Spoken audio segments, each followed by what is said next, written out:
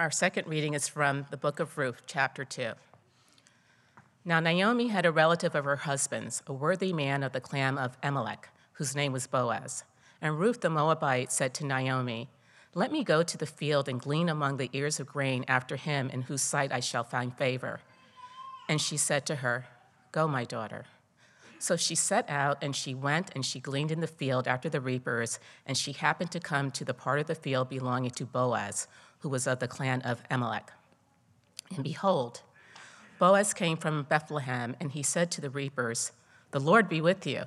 And they answered, "The Lord bless you." Then Boaz said to his young man who was in charge of the reapers, "Whose young woman is this?" And the servant who was in charge of the reapers answered, "She is the young Moabite woman who came back with Naomi from the country of Moab." She said, "Please let me glean and gather among the sheaves and the reapers." So she came, and she has continued from early morning until now, except for a short rest. Then Boaz said to Ruth, "Now listen, my daughter. Do not go in to glean another field or leave this one, but keep close to my young women. Let your eyes be on the field that they are reaping and go after them. Have I not charged the young men not to touch you? And when you are thirsty, go to the vessels and drink what the young men have drawn." Then she fell on her face, bowing to the ground, and said to him, "Why have I found favor in your eyes that you should take notice of me, since I am a foreigner?" But Boaz answered her, "All that you have done for your mother-in-law since the death of your husband has been fully told to me, and how you left your father and mother and your native land and came to a people that you did not know before. The Lord repay you for what you have done, and a full reward will be given to you by the Lord, the God of Israel, under whose wings you have come to take refuge." Then she said, "I have found favor in your eyes, my Lord, for you have comforted me and spoken kindly to your servant, though I am not one of your servants." And at mealtime, Boaz said to her, Come here and eat some bread and dip your morsel in the wine." So she sat beside the reapers, and he passed to her roasted grain, and she ate until she was satisfied and had some left over. When she rose to glean, Boaz instructed his young men, saying, "Let her glean even among the sheaves, and do not reproach her. And also pull out some from the bundles for her, and leave it for her to glean, and do not rebuke her." So she gleaned in the field until evening. Then she beat out what she had gleaned, and it was about an ephah of barley. Then she took it up, and she went into the city. Her mother-in-law saw what she had gleaned. She also brought out and gave to her mother-in-law what she had left over after being satisfied. And her mother-in-law said to her, "Where did you glean today, and where have you worked? Blessed be the man who took notice of you." So she told her mother-in-law with whom she had worked and said, "The man's name with whom I work today is Boaz." And Naomi said to her daughter-in-law, "May he be blessed by the Lord, whose kindness has not forsaken the living or the dead." Naomi also said to her, "The man is a close relative of ours, one of our redeemers." And Ruth the Moabite said, "Besides, he said to me, 'You shall keep close to my young men until they have finished all my harvest.'" And Naomi said to Ruth, her daughter-in-law, "It is good, my daughter, that you go out with his young women, lest in another field you be assaulted." So she kept close to the young women of Boaz, gleaning until the end of the barley and wheat harvest, and she lived with her mother-in-law. The word of the Lord. Good morning. Would you pray with me?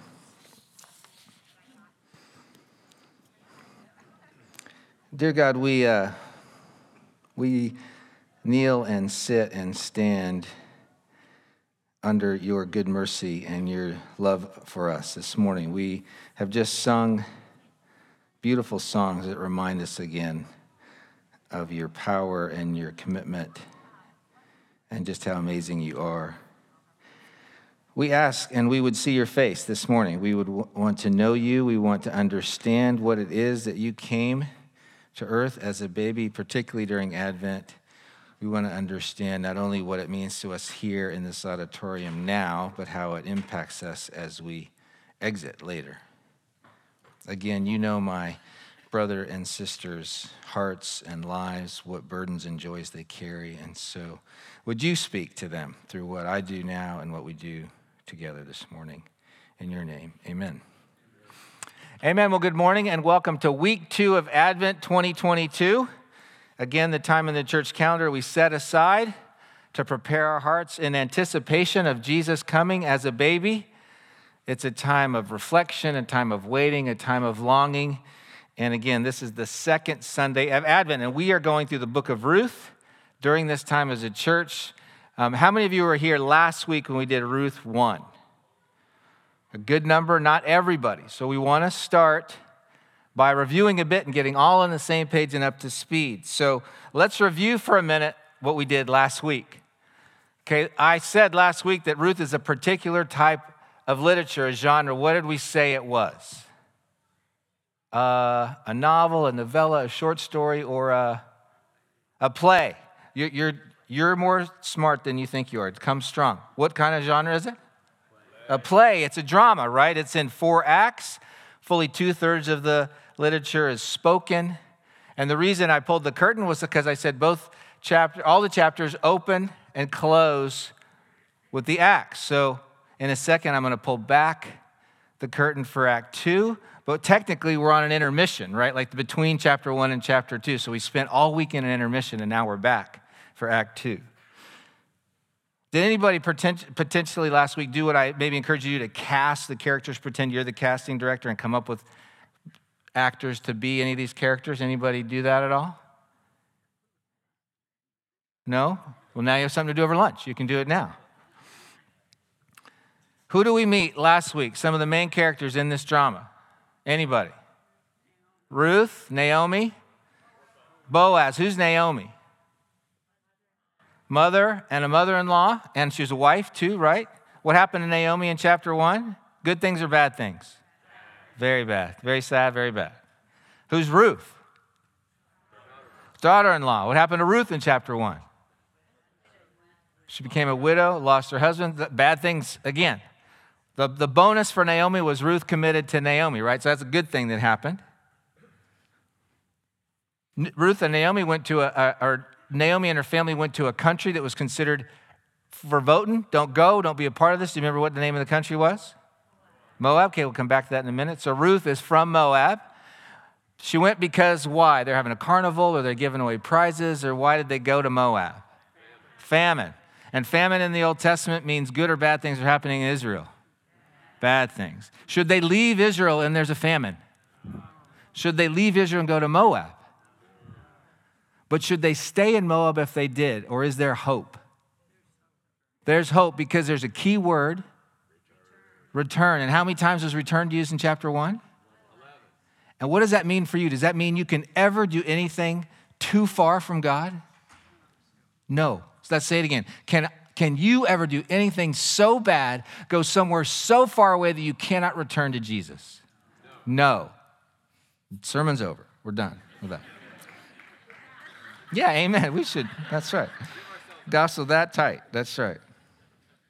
We also said that word, and then a couple other reasons why it's such a great book for Advent, right? A couple of the others were because it's a time of waiting, and at the end of the chapter of Act 1, Naomi is desperately waiting and longing. And the book instructs us how to sit with somebody. Remember, we said that the narrator did not hand Naomi the corrective theology for her deep longing and pain as she cried out to how God left her and abandoned her. But he sat with her and invited us to sit with her. And again, it's a great invitation to some of you who might be here this morning in pain and longing and waiting to know again that you are in God's story, not outside of it. We'll cover that again some in chapter 2. Okay, you've come in from the intermission, right? You went out, you talked about all these questions, you maybe had a drink. You come in, and this is how Act 2 starts.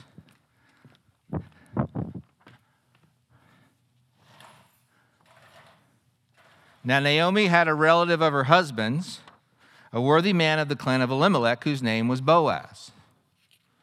Again, curtain just parted. It's an orienting sentence. Okay.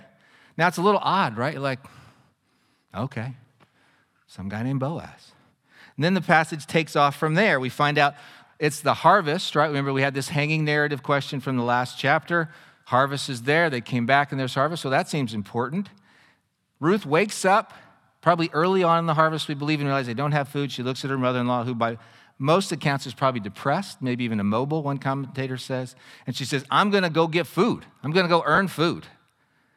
And she goes off to find a field, to glean in. Now, gleaning is going behind the people who are threshing the bulk of grain and picking up the remnants to provide food for the poor. It's a standard practice in Israel. They're supposed to leave grain for those folks who are gleaning. And while she's doing that, who should enter the scene? Behold, this is verse 4, Boaz came from Bethlehem. What in the original, the behold would be like, hey, guess what? Remember that guy just a few lines ago? Here he is. Surprise. Now, I did this book with my kids when they were young because that's what pastors do. And I remember when the first time we did it, they said, oh, they're going to kiss. Why? Because we talked about type scenes, right, with Jacob and Rachel. Here's a type scene. It's the meet cute of a romantic comedy. Here's the man and the woman. Oh, it's a play. It's narrative tension. Ooh, what's going to happen? What we hear is that Boaz is this amazing man of character and standing, but he's different on the stage, isn't he? Because in the first 5 verses we had men, and what did those men say in chapter 1? Were they even invited to speak in the play? Did they have lines? No, so if you've tried out for a play and you're in the play, but you know it's better to have lines than not lines, right? Elimelech, Mahlon, Chilion, not even allowed to speak. Boaz isn't just allowed to speak. I mean, he comes on with authority. He's coming in from there, the wings. He's like just got all kinds of things to say. And one of the things we realized early on is we talked last week about we said binary oppositions, right? Famine, harvest, obedience, disobedience. The men in chapter 1, disobedient, not allowed to speak. The narrator subtly letting you know something in that. Here's Boaz coming on. Up to that point, you might assume men in the play of Ruth don't get to speak. But Boaz does get to speak because he's a man of obedience. How do you know? 1, he's blessing. We'll come back to that. 2, he sees a woman he doesn't know gleaning in his field. He does not send her away because she's from Moab. He exhorts his workers, let her glean. This is Leviticus 19. When you reap the harvest of your land, do not reap to the very edges of your field or gather the gleanings of your harvest. Do not go over your vineyard a second time or pick up the grapes that have fallen. Leave them for the poor and the foreigner. Leave them for the poor and the foreigner, the person who is not an Israelite, the person who is not an Anglican, the person who is not a Christian. For I am the Lord your God. If you look at Leviticus 19, there's a series of commandments, and that commandment becomes even before commandments about not lying or stealing. Boaz, a man of obedience, enters the play, and he gets to speak. Now he asks his men, who is this woman? I have these workers that I know, but clearly I don't know her. They tell her it's Ruth the Moabite.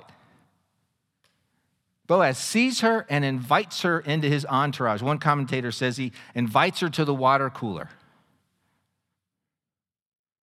How would you feel if you were Ruth?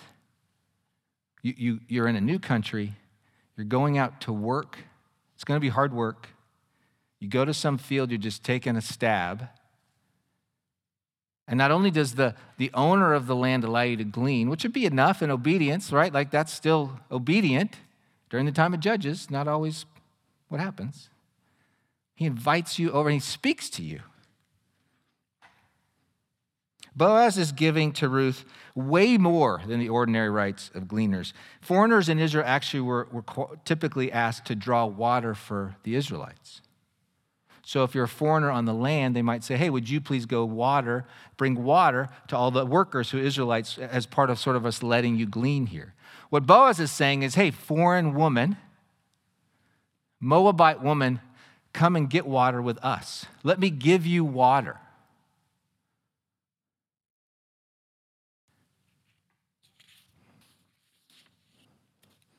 Pretty astounding. Again, if you're Ruth, how would you feel about being there? Protected, provided for. She works hard. all day for Naomi. She demonstrates this hesed, this loyal loving kindness we keep talking about. In those fears, in her anxiety, in her energy and her commitment, God provides for her and takes care of her by sending her to Boaz's field. She returns with this huge bounty of food for Naomi and lunch. She had so much at lunch, she couldn't eat it all, took it home. You have to wonder when the last time Naomi and Ruth had that much bounty, frankly, of grain. Maybe weeks, months, probably.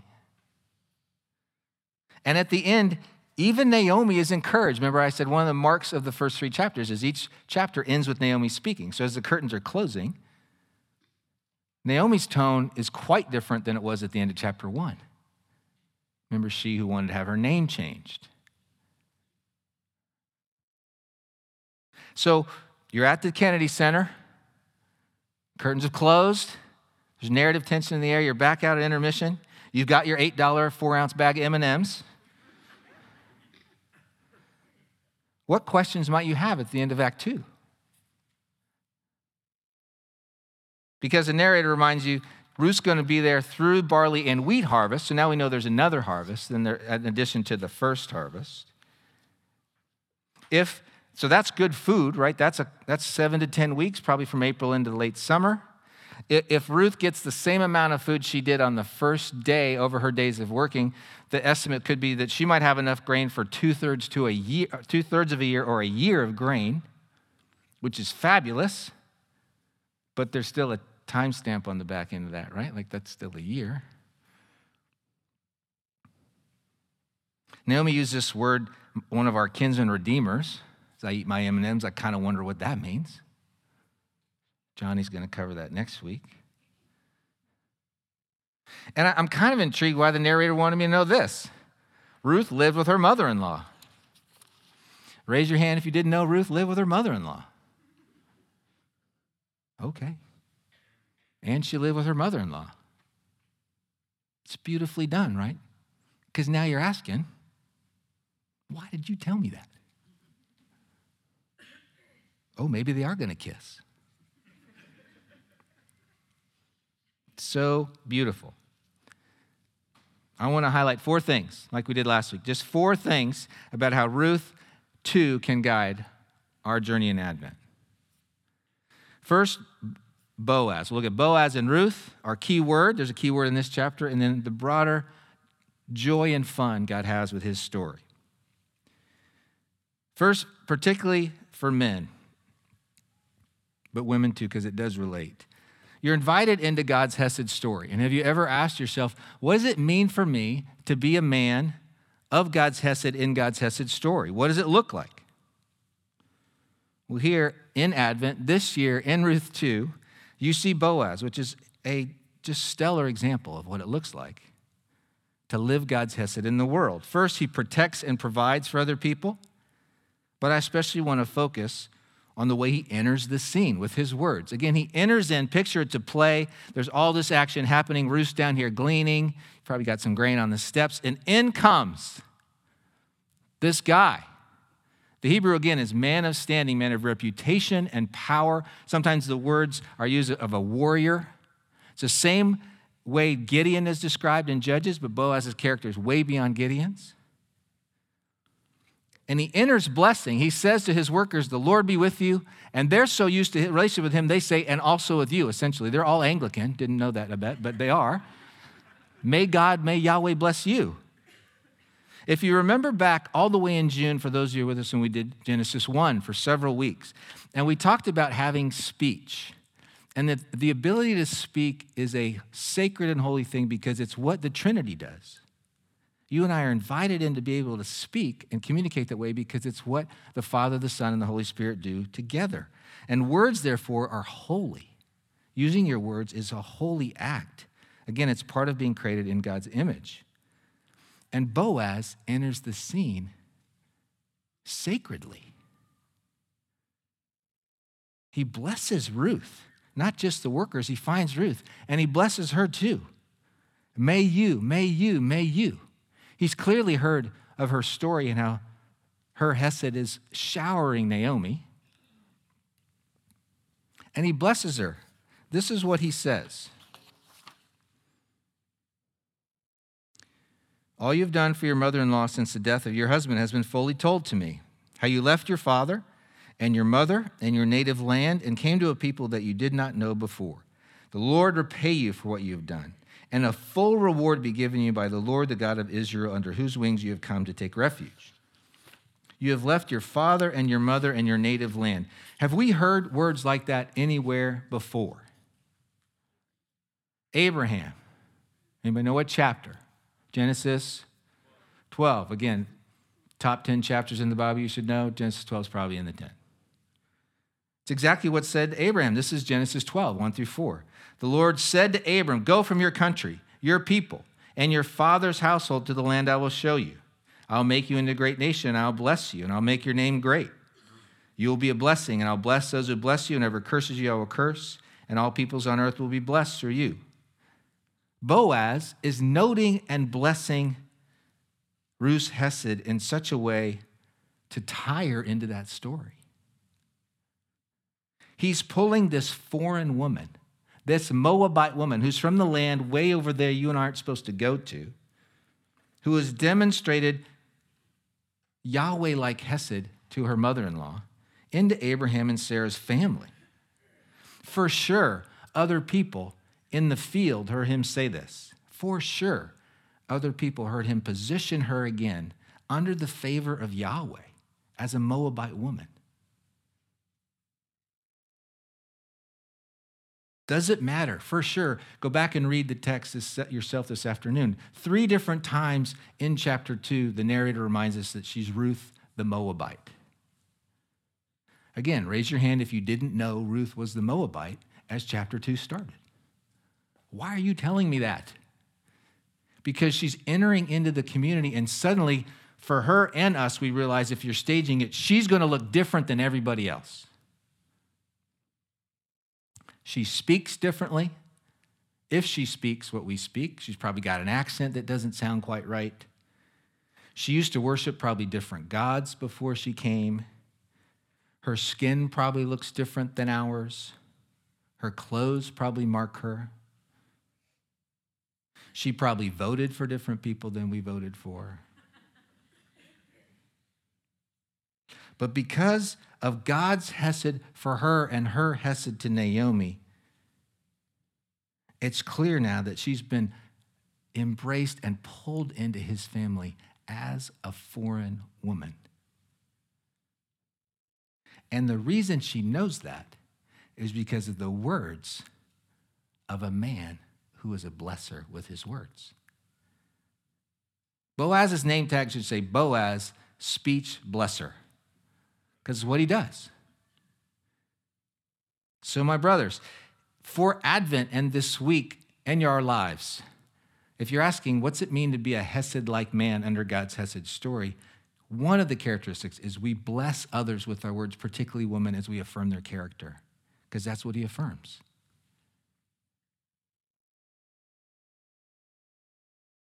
So that's Boaz. Now, Ruth in this chapter. Ruth obviously is beginning to go from sort of 2.5 dimensional, but in this chapter, she's really 3-dimensional. Think again, words you might use to describe Ruth in chapter 2. For me, quick ones come to mind: hardworking, selfless, humble, strong, and of course, again, she's dripping in Hesed, loyal, loving kindness to Naomi. And if we watch Ruth as sort of a primer on what's Hesed look like, we see Hesed can be hard work, right? Hesed for Ruth was hard work. She is up and active and vulnerable, working all day in the fields. It's frankly sweaty, and exhausting for her. Demonstrating Hesed in the broken world is not always easy or a piece of cake. Matter of fact, it probably always isn't easy or a piece of cake. It's going to cost Ruth. It already is going to cost her. It's going to cost Boaz. Going and gleaning these fields actually put her at risk and made her vulnerable. You can see that from the way Naomi tells her, don't leave Boaz's field. Boaz said, stay here because she's at risk in someone else's field. Unbelievable woman, unbelievable character. She works all day, long hours for at least 7 to 8 weeks outside in the sun 6 days a week. We get a sense of how much she brought home because we're told she brought home an ephah of flour. Anybody know how much an ephah is? Anybody using the measurement ephah at home for anything at this point in time? It's like using stone, right? I weigh 8 stone. An ephah of flour is about 29 pounds of grain after it's been threshed. So she's been out in the field, bent over, then she brings it, and then she's carrying home 29 pounds. She's probably doing it every day. The Hebrew for that is girl boss, okay? She's strong. And notice, where is Ruth practicing Hesed? And Boaz too, for that matter. Is she practicing Hesed during a worship service? No. Is she practicing Hesed on some special prayer retreat? Is she practicing Hesed during a stellar sermon by a seminary-trained clergy? No. No, she's practicing Hesed at work. At work. This whole chapter is about God's holiness at work. Manager, employees, men, women. This is a very everyday made holy, a very Adventy, sacramental kind of chapter. It makes the earth sacred, what they're doing, which is both compelling and convicting, right? Because we sing, O come, Emmanuel, every Sunday to start worship during Advent. O come, Emmanuel, unless I have to live like a Christian at my place of work with the jerks in my officer's school. That's maybe a little more, doesn't sound as fun as just singing along. But Boaz and Ruth would say what we understood Hesed in God's Hesed story to be is we practice this at work with people who are different than us or foreign to us, people who are men and women, people of different ages, because Boaz and Ruth are for sure different ages. We would pray, oh, dear Father, help us be like Ruth and Boaz by demonstrating your Hesed in the everyday, not just during worship when I love communion or the first opening songs, but instead when I go out as God's witness in the world. One commentator says, doing Hesed, the ways in which we can manifest doing Hesed are all around us, at home, at work, and in church, to name just a few. The Hesed that Ruth and Boaz do is a reflection of the type of Hesed God does. And isn't it good news that God doesn't just do Hesed when we're here at worship? But he could demonstrate and show his Hesed to you on Tuesday or Thursday, at night, morning at work, on the metro, in a car, in a meeting, over a spreadsheet. Ruth is demonstrating unsurpassed Hesed, and she's doing it at work. Third thing, I bet you know the answer to this. What's the key word, the light word of chapter 3? You heard it a lot. Bless, bless, bless. It's a blessathon. The chapter is a blessathon.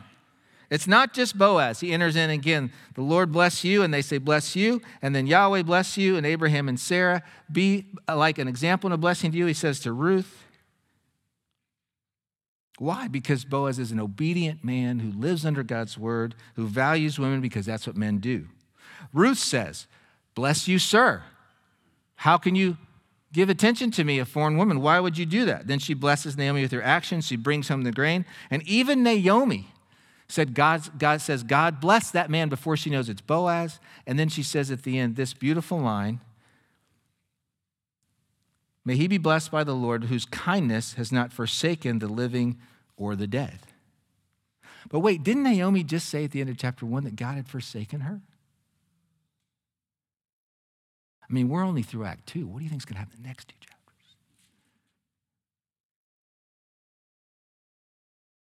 He has not forsaken the living or the dead. Naomi's been so pulled into this blessing, and Boaz has been such a blessing, and Ruth's been such a blessing that Naomi is different. Let's say Naomi came to the women's event we have this Thursday night, and you're all there, and you know her, and you look at her, and you're like, gosh, a couple weeks ago, before the harvest, Naomi was really down and depressed, and she had good reason to be. But we've loved her and been with her. Again, we didn't hand her a systematic theology on how God doesn't abandon his people. No, we were with her in the presence, and we've let her be a part of God's story, and now she is different. You would look at her and go, she is different. Dang it, she's different. Because that's what God's story does. That's what Hesed does. Then the last slide. Again, how can this chapter in this book inform our Advent and into a life of Hesed with God? This last one is, again, just noting, because it's so important and so beautifully done by the narrator, this idea of how God's ways are not our ways with these statements like, it just so happens. These are the first verses again. Now Naomi had a relative of her husband's, a worthy man of the clan of Elimelech, whose name was Boaz. Okay? So she sets off, and she happened to come to part of the field belonging to Boaz. And then, behold, Boaz came from Bethlehem. The word behold there is often, it's a henna in the Hebrew, and it's often translated behold or surprise. Behold. Behold. It's the same word used for Leah when Jacob wakes up after his wedding night. And behold, it's Leah. Surprise, gripping, unexpected. And this is, in fact, how God says to works. This week was the anniversary of the passing of C.S. Lewis, his birthday. His birthday was November 29th. And Lewis has this great phrase, is that God is not scrupulous. God is not scrupulous, which means he can tell his story however he wants. You don't get to tell him. But I think he has fun. I think that behold is as much how God is having fun anyway. Like, I'm going to get Ruth up, and she's going to go to that field. She's not even going to know. And behold, there's Boaz, this man of standing and reputation. And part of being pulled into God's story is suddenly looking for and understanding this is, in fact, how God works. I bet lots of you who have followed God before have those sort of behold moments. You've seen God provide, and it just so happened. I've got lots of them. And they deepen my faith when it feels like maybe God's not there. 2008, I was headed to Nigeria. And one of my best friends grew up as a missionary kid in Nigeria. And so I'd spent time talking to his mom and dad about what it was going to be like. They helped me understand for these 10 days I'll be there, what should I expect? And they were so great. They're just lovely, lovely long-time missionaries, now retired. And my buddy was really happy to connect me to his parents. It was just a great prep. So I'm getting ready to go to the plane, and I go through Dulles, and I go through security, and I come up, and I'm about to get on the people mover at Dulles, and I hear someone say, Dean. And it just so happened that my friend Jeff, who grew up as a missionary kid in Nigeria, was in town on business and flying back home to Raleigh, North Carolina, and saw me headed to my plane. And he knew I was leaving because I was praying for him. He's like, Dean. And so we had 8 minutes together. There was like a 12-second window where we would have seen each other, where he got to pray with me before I went. And he was super blessed because he was sort of sending me to Nigeria where he'd grown up. And I was blessed because I got to see my friend who was helping me understand Nigeria. And his mom and dad were excited because, oh gosh, Jeff got to pray with Dean before he went. Because it just so happens that's how God's story works. I have a son who's in college in California, which we're delighted by and didn't want to do, because that's what you do if you love your kids. And so we said to him, well, we will pray our way and see if that's where God has for you. And so we're visiting in the winter over a weekend, and my son and I are driving up, and I said, let's pray and ask God to show us through the time whether this would be a place you should go. It's going to take several weeks before you would know, but I'm asking God to kind of confirm whether Mom and I should send you out here to, bless you to go. So we're doing different things on that weekend, and I'm carrying a bunch of stuff around this campus, and I don't need any of this stuff. I'm just going to go put it in the car. So I send my son on his part of the tour, and I go up to put my stuff in the car, and I come walking down past this garden, and I go walking past this guy, and I stop, and I turn around, and I go, John. And he turns around, and I go, Dean Miller. He's like, no way. So John and I knew each other. Our wives and us knew each other in grad school over 20 years before. Back then, I had hair. It's not actually part of the jokes, but back then I had hair. So John and I, again, had like a 4-second window on that huge campus where he was going to come out of the garden. I was going to come walking back. John lives in San Diego. He asked why we're there. He has daughters at this school. And he said, look, if your son comes here, Michelle and I, and he needs something, we'll keep an eye on him. Because it just so happens that's the type of God you belong to. It's not just me. And I tell you that story, and I point it out here because I want you to look at God and go, I'm open to whatever just so happens you want. Wouldn't you like to be a part of a story like that? This week to go through and get pulled into something God needs you to do. Because Boaz saw Ruth, but he still had to initiate to her to bless her, right? He could have just been prayed for, dear God, bless that woman. But he initiated to her. And I had to say to my buddy John, right? My buddy Jeff had to say Dean across a crowded Dulles airport. And you might have a chance this week where God wants to pull you into being that means of just so happens. But you might have to be ready for it and say, I'm going to be bold.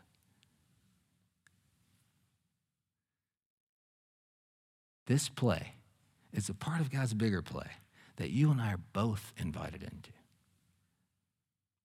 This great Hesed story. Let's pray.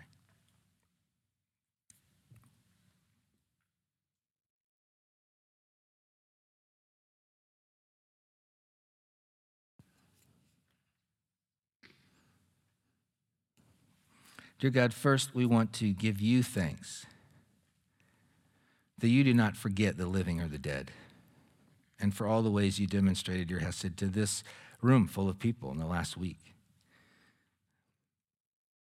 Lord, I know there are people here who probably feel just distant from you, or like they are desperate for you to provide an ephah of barley to them in some way. And we together lift them up without even knowing who they are. We offer them to you and ask you to fill them this week, to bless them in such a way that they can't even carry it home. And Lord, we do ask that you would go with us into this week, that you would help us be blessers in schools and in buses and metros and conference rooms and homes, on phone calls and in emails, in such a way that would make you proud. In the name of the Father, the Son, and the Holy Spirit. Amen.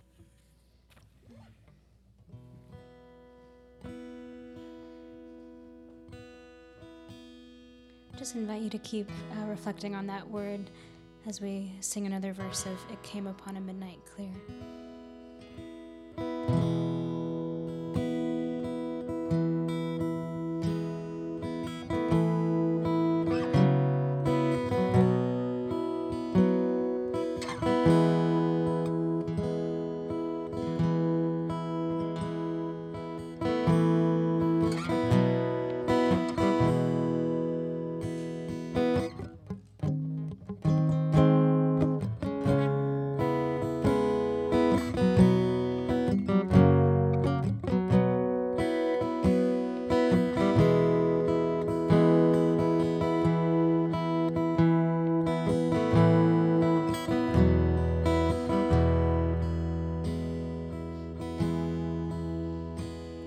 For lo, the days are hastening on, by prophet bards foretold, when with the ever-ensuing